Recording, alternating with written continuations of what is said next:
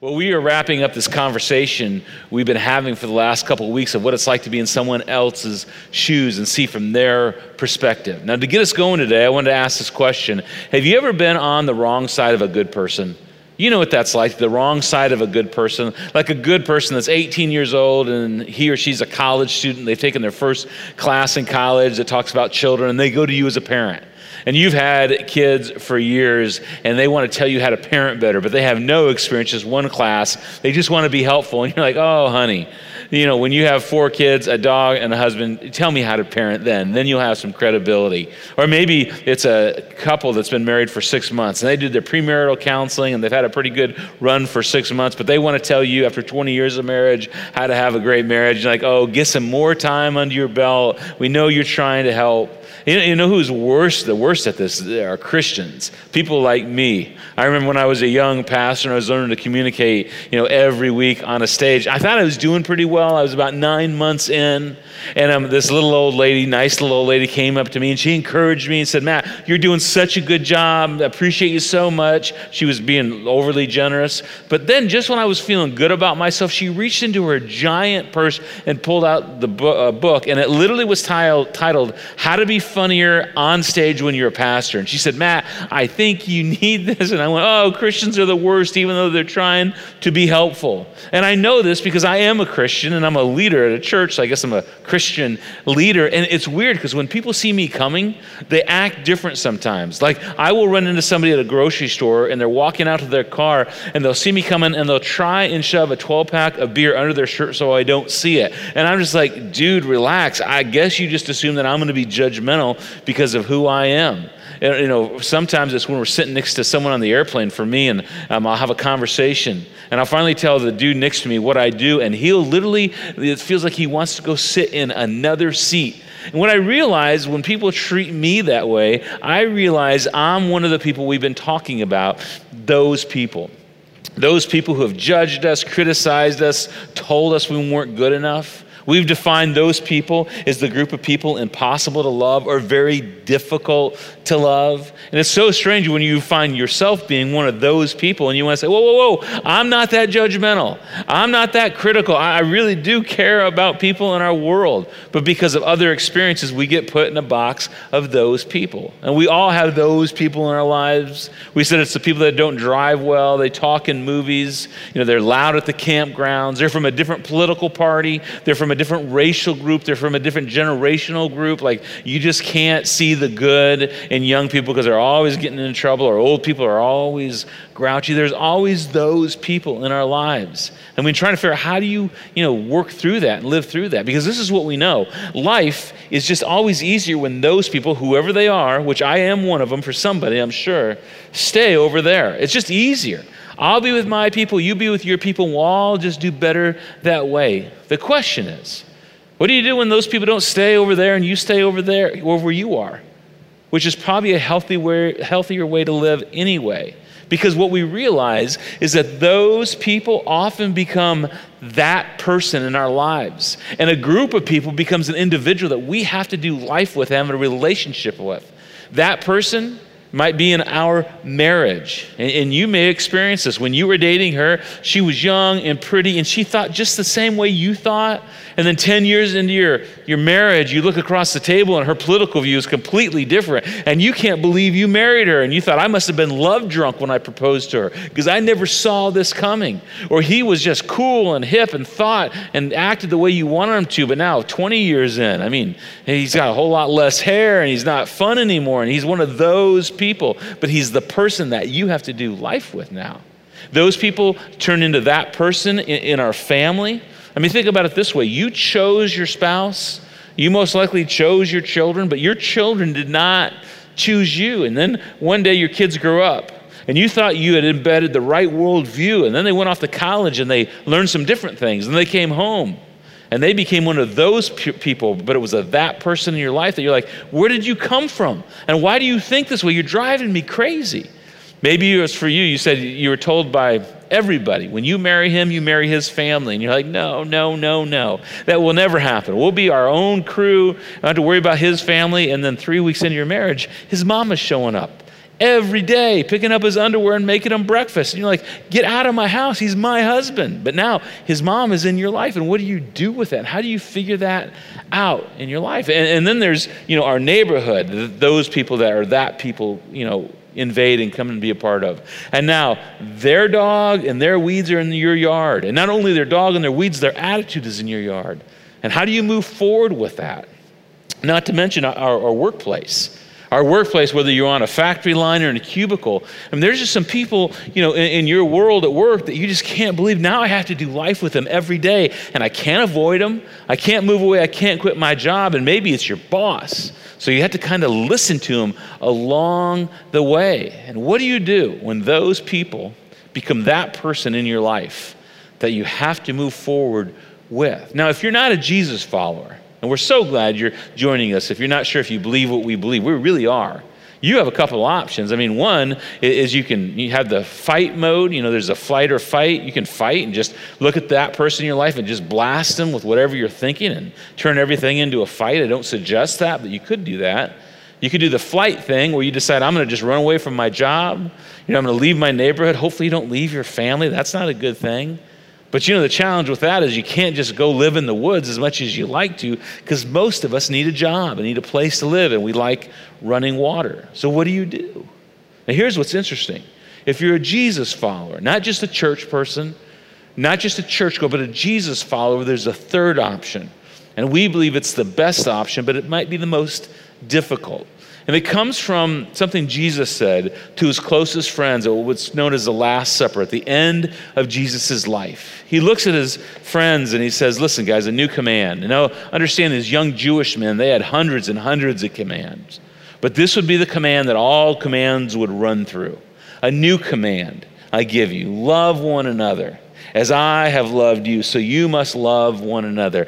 And we've talked about this in the series. Then Jesus went and gave his life for them and the world and said, this is what love looks like. And you're not just to love the people you like, you're to love everyone I love, which is the whole world.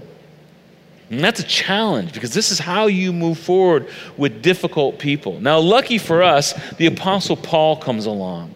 And he helps us figure this out through another vantage point. Because the Apostle Paul, before he became a Christian, you've heard me say this possibly, hated Christians. He hunted them down. He was a mercenary to kill all Christians as a Jewish leader. And then he becomes a Christian. And he went from a mercenary to a missionary for the gospel. Now, the challenge was, Paul all of a sudden was part of this group of Christians, but prior to this, he'd hunted their friends and family down. And those people, those new Christians that he was part of now, they didn't trust him. They were skeptical of him because of his past. Not to mention his old friend group, the religious Jewish people. Now they're frustrated and angry at him because he's left their crew to go to a different crew. And Paul is surrounded by people that are angry at him. Everybody looked at Paul and said, he's one of those people. And I guess he would look back at all the people around him and go, yeah, you're kind of those people for me too. So what do we do? We're going to look at something he wrote in the book of Colossians, which was written to a group of people. And this is what he says. He says, and pray for us, which is interesting language. 2, that God may open a door for us for our message, so that we may proclaim the mystery, this is so interesting, the mystery of Christ, for which I am in chains. Paul is literally sitting in prison in chains writing this, and he says, listen, just pray for us, because we got to get this message out.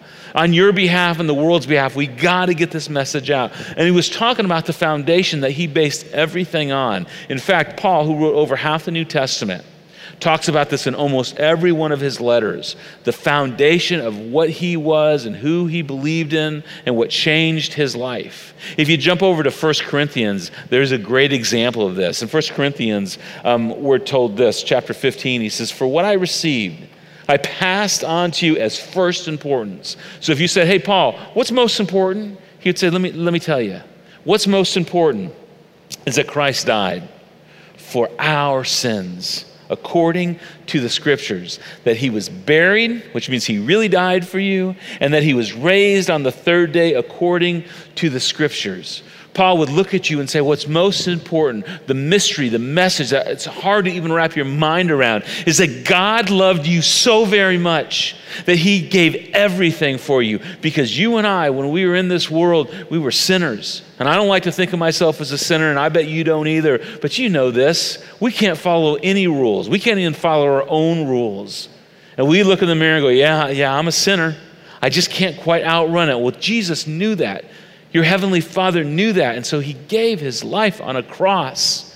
And when Jesus died and then he rose again to say, I am the resurrected God, the resurrected Messiah, it gave us an opportunity to literally, and this is like great language, to be saved from our sin or be rescued from our sin, to have hope.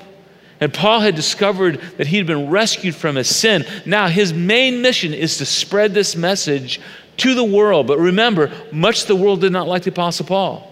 And much of the world did not like Jesus or care for Christians. And so Paul had to figure out how to navigate through that to bring this beautiful message of hope and love. And just pause for a minute. If you're wondering if you're loved, if you're wondering if you can be forgiven or saved from your sin, Paul would say absolutely, because of what Jesus did for you. And you don't have to make up, you don't have to try harder, you just got to put your trust in Jesus. It's a powerful thing.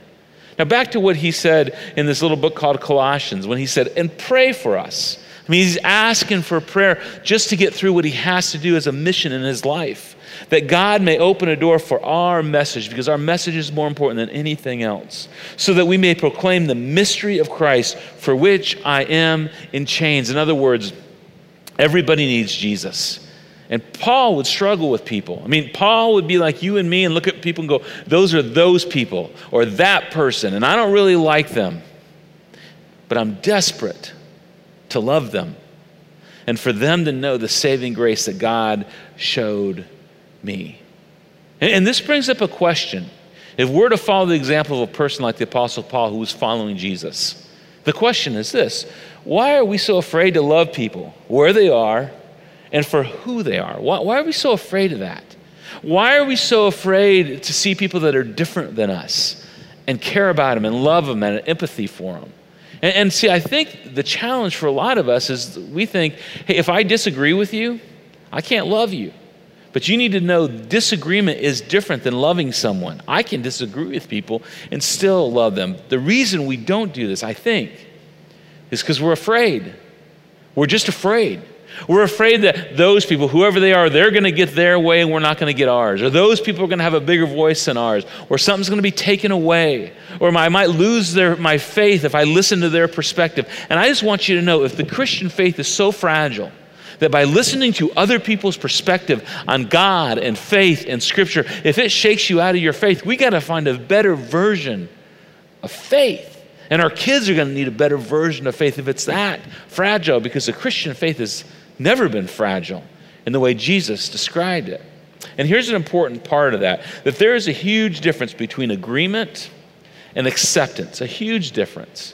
And like Paul, we live in a world that is so polarized. You either have to be on one side or another, and you can't have any in between. Like, I can't disagree with you and accept you at the same time.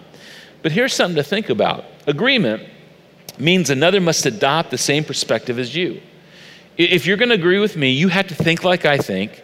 You have to have the worldview that I have. You have to see God the way I see God. You have to see everything the way I see him, and vice versa. I have to agree with everything on you. This is almost impossible for large amounts of people to do. It's hard to agree with people. But that's different than acceptance. You see, acceptance, it means we value the person over their perspective. I accept you because I value you. I believe you are made in the image of God, which means you have inherent value, inherent beauty. You are like God's masterwork, and I can accept you. I don't agree with you, but I can accept you. And here's the deal. Acceptance and love go hand in hand. They are connected. And so when you hear Jesus say, love one another, it means you need to accept them where they are and for who they are so you can love them. And here's what I think the Apostle Paul learned to do. The Apostle Paul learned to accept people where they are and for who they are. And when you read about the people he interacted with, And the degree that he went to love people that were different than him, it was amazing. And he loved people that hated him and that were persecuting him. And he went all the way like his Savior did. And here's what I realize. Those people, that person, they're not going to go away. So we got to figure out how to move forward in love and acceptance. And if you were to say, hey, Paul, can you give us some advice about how to do that? This is the beautiful part of the scripture. He gives us an incredible piece of advice on how to do that. He says this, he says, be wise. Now, if we just stop there, that'd be enough, because if we would all just learn to be wise, our lives would go in a better direction. But be wise in the way you act towards outsiders. Paul, what's an outsider? Well, for him, it was someone that didn't believe the way he believed, didn't trust in Jesus the way he trusted, but he said, be wise how you talk to people. But for us, it would be anybody that's different. Be wise, because those are people God loves. Don't be foolish. Don't be angry. Don't, hurt your reputation to speak into someone else's life. With outsiders, make the most of every opportunity. The implication here is opportunity is limited. Like, you only get so many opportunities with any certain person. Like, even your kids, it's a limited opportunity with your children. So how can we be wise? Paul, tell me, how do I be wise with outsiders? This is what he says. Let your conversation. Again, if we stop there, that would be enough, because this is a huge word. And you know what a conversation is? It's not a point of argument or a counterpoint. A conversation is, I didn't show up to make my point with you. A conversation is, I actually care about who you are and what you're thinking. I really want to know where you're coming from. It's not an argument, because arguments create chasms. It creates distance. It creates separation. And I'm telling you, Jesus did not come to this world to create more separation. But we live in that. And here's the challenge when it comes to this idea. It is so easy to make an argument and make a point right now and create chasms. Have you ever thought this way? Have you ever thought, oh, I finally had the silver bullet. I can just post this on social media, and when those people read this, then they'll understand. I finally figured it out. And then you post it, and 2 people give you a thumbs up, and everybody else ignores you and thinks that you don't care about anybody but your point of view. It's what happens when we create arguments. We create chasms. What if instead of arguments and silver bullets, we had conversations that create connections? What if we did that? What if we really cared about people? Jesus did not give us the gospel to argue over or argue with or prove our point. He gave us the gospel to point people towards a God that loves them through our example, to say the whole world is loved by a God that wants to have a real relationship with you. That's why the Apostle Paul said, let your conversations be always full of grace and seasoned with salt. This is one of the most challenging things I've ever read in Scripture. He says, let it be full of grace. And you know what grace is. This means I'm going to believe the best and love you even if you don't deserve it. And he says, sprinkled with salt, seasoned with salt. And salt here just represents truth. Now think about this. Paul says, give lots and lots of grace and a little bit of truth. Lots and lots of grace and a little bit of truth. Because when you do that, lots and lots of grace, you have an opportunity to speak truth into someone's life. And I'm telling you, truth is so important. But truth that isn't heard or applied or digested, I don't know what people do with it. It just bounces off and it's thrown in the garbage can. And I think too many Christians, too many followers of Jesus have been pounding truth and no one's listening. Well, the truth we believe in is really important, but it takes lots and lots of grace and a little bit of salt, a little bit of truth. Because grace seeks to understand, not be understood. Grace means I really care more about where you're coming from than just trying to prove another point. And when it comes to truth, this is true for me, it might be true for you, that we struggle with truth, but we converse with grace. And you should struggle with truth, because truth is not easy. Anytime I have learned the truth about me, typically I don't always like it. But when someone will have a conversation with me and dive in with me, I'm willing to listen to all kinds of truth. Because the conversation, I realize people are leaning in, and it creates space for wisdom and truth to come into my life. Now, you need to know this about me. I hate this principle. The natural part of me, the human part of me, hates this. Because I would rather come barrels ablazing and just blow truth on everybody and just let them have truth all the time. I'll tell you why your life's wrong. I'll tell you why your marriage didn't work out. I'll tell you this and I'll tell you that because it's just easy. But people don't listen when I do that. I found that out early as a pastor. I just want to tell everybody what was true. But I realized that you got to bring a lot of grace and love too. I mean, I think about truth with my own children. I mean, I could corner one of my sons and say, you should do this. And they would say, yes, Dad, because of my personality and kind of who I am. But I could see it just bouncing off their hearts. And I learned with my children, I'm still learning, that if I wanted them to really understand the truth that I thought was best for them, I had to have conversations. I had to have a lot of grace and a lot of love. And for me, it takes a lot of work. Paul goes on. He says, let your conversations be full of grace, seasoned with a little bit of salt, so that you may know how to answer everyone. That you will run into people and you don't have to push them away. You don't have to be afraid of them. You can love them and care about them for who they are and where they are in their life. And you have a conversation that's wise and will point them to what is good and holy and lovely. Now, here's what's interesting. Do you know where the Apostle Paul learned this? He learned this from Jesus, the stories and the teachings of Jesus. And all you have to do to understand how much this meant to Jesus is to read the stories about Jesus. For instance, when he was talking to the Samaritan woman at the well, Samaritans that were hated by Jewish people, Samaritans that were thought to be a lower class, lesser group of people. Now Jesus, a rabbi, is talking to a Samaritan woman. Men that were rabbis, which they are all men, were not supposed to talk to women in general. It was just a Jewish rule back in the day. But they certainly weren't supposed to talk to a Samaritan woman. And there's Jesus having a conversation with a Samaritan woman, like showing her dignity and respect and that he cared about her. And along the way, after she lied to him about her lifestyle, he goes, hey, you don't have a husband, you have 5 husbands. Probably not the best way to live. God has a better plan for your life. Now go tell everybody that life is going to be in me. And she did. And thousands of people put their trust in Jesus. That woman in adultery that was dragged out in the street half naked, and she was about to be stoned to death for committing adultery, which you have to ask the question, where was the man that was committing adultery with her? And why was the woman going to get stoned and the man is nowhere to be found? See, injustice just ain't happening in God's economy.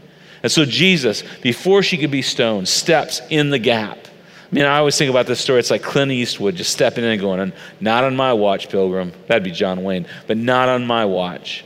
And he protects her and he calls the men out in the crowd and they all leave and he showed her incredible grace. And he looked at her and said, you got to stop living this way because you're going to hurt yourself. And God loves you enough. He doesn't want you to hurt yourself by continuing to commit adultery over and over. And he gave her truth. I mean, the story of Zacchaeus, the tax collector, and Matthew, who he called to be one of his apostles, just on and on about people he loved. He showed them grace. And then he would turn and say, hey, and leave your life of sin. It's not good for you. Let's go a better direction. But it was always with grace and then sprinkled in with incredible, powerful, life-changing truth. This is what we learned from Jesus, taught by the Apostle Paul, that conversations create connections. Paul and Jesus leveraged this over and over. And I will tell you from my experience, there have been times that I just decide I want to make a point and a counterpoint and just hammer you with whatever I think the truth is. And I have truth people out of my life and I have truth people out of the church. I don't want to do that. And I don't think you want to do it either. And if you're watching and you've walked away from church, if you've not leaned into Jesus because you've had that experience with us as Christians, I'm telling you, we are trying to do better. And we're looking into the world that we live in with all the chaos and all that's going on, and we have to do better because Jesus and Paul, they leverage this all the time. And if you're not a Jesus follower, I mean, you don't have to do this because of Jesus. You should just do this because you're going to be a better husband if you decide, I'm going to have conversations and I'm going to give grace and then I'm going to give a little bit of truth. You'll be a better parent. I'm telling you, at your workplace, you might get promoted for this because nobody does this very well. You have an opportunity to apply a principle in your life that's just going to make life better for you.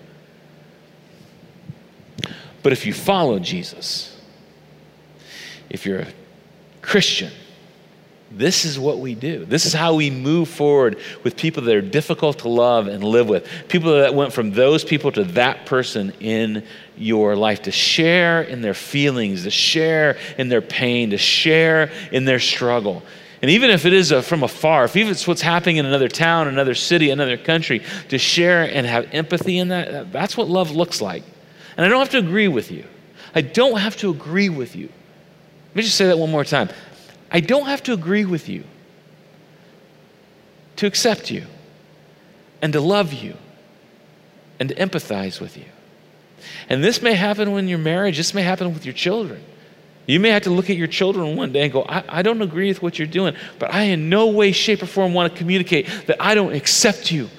Because when I was far apart from God, He looked at me and said, I couldn't agree with you less. In fact, I completely disagree with your lifestyle, Matt. But I love you, and I'm going to give my life for you. See, no one was ever argued into a relationship with Jesus. You don't hear that story very often. What we hear time and time and time again is that people were loved into a relationship with Jesus. Because Jesus loved us when we were impossible to love. And as we wrap this series up, and you and I are tempted to look at those people or that person, and write them off, or give up, or say, there's no way I can love them. I want you to remember this, that God loved us when we were His enemies and gave everything for us. And we have a relationship with Jesus because we were loved into it by Him. Let me pray for you. Heavenly Father, I just ask for help to get this right. And it's going to take a lot of courage and a lot of intentionality, and it's going to take your very Spirit living in us to help us love the way Jesus, you loved, and the Apostle Paul loved. But I believe we can do that in our own homes, our own neighborhoods, and in our world. Help us to be conduits of a better world, your world, Jesus, a better kingdom, your kingdom. And thank you, Jesus, for loving us all in a way that we don't deserve and rescuing us from our sin. It's in Jesus' name I pray. Amen.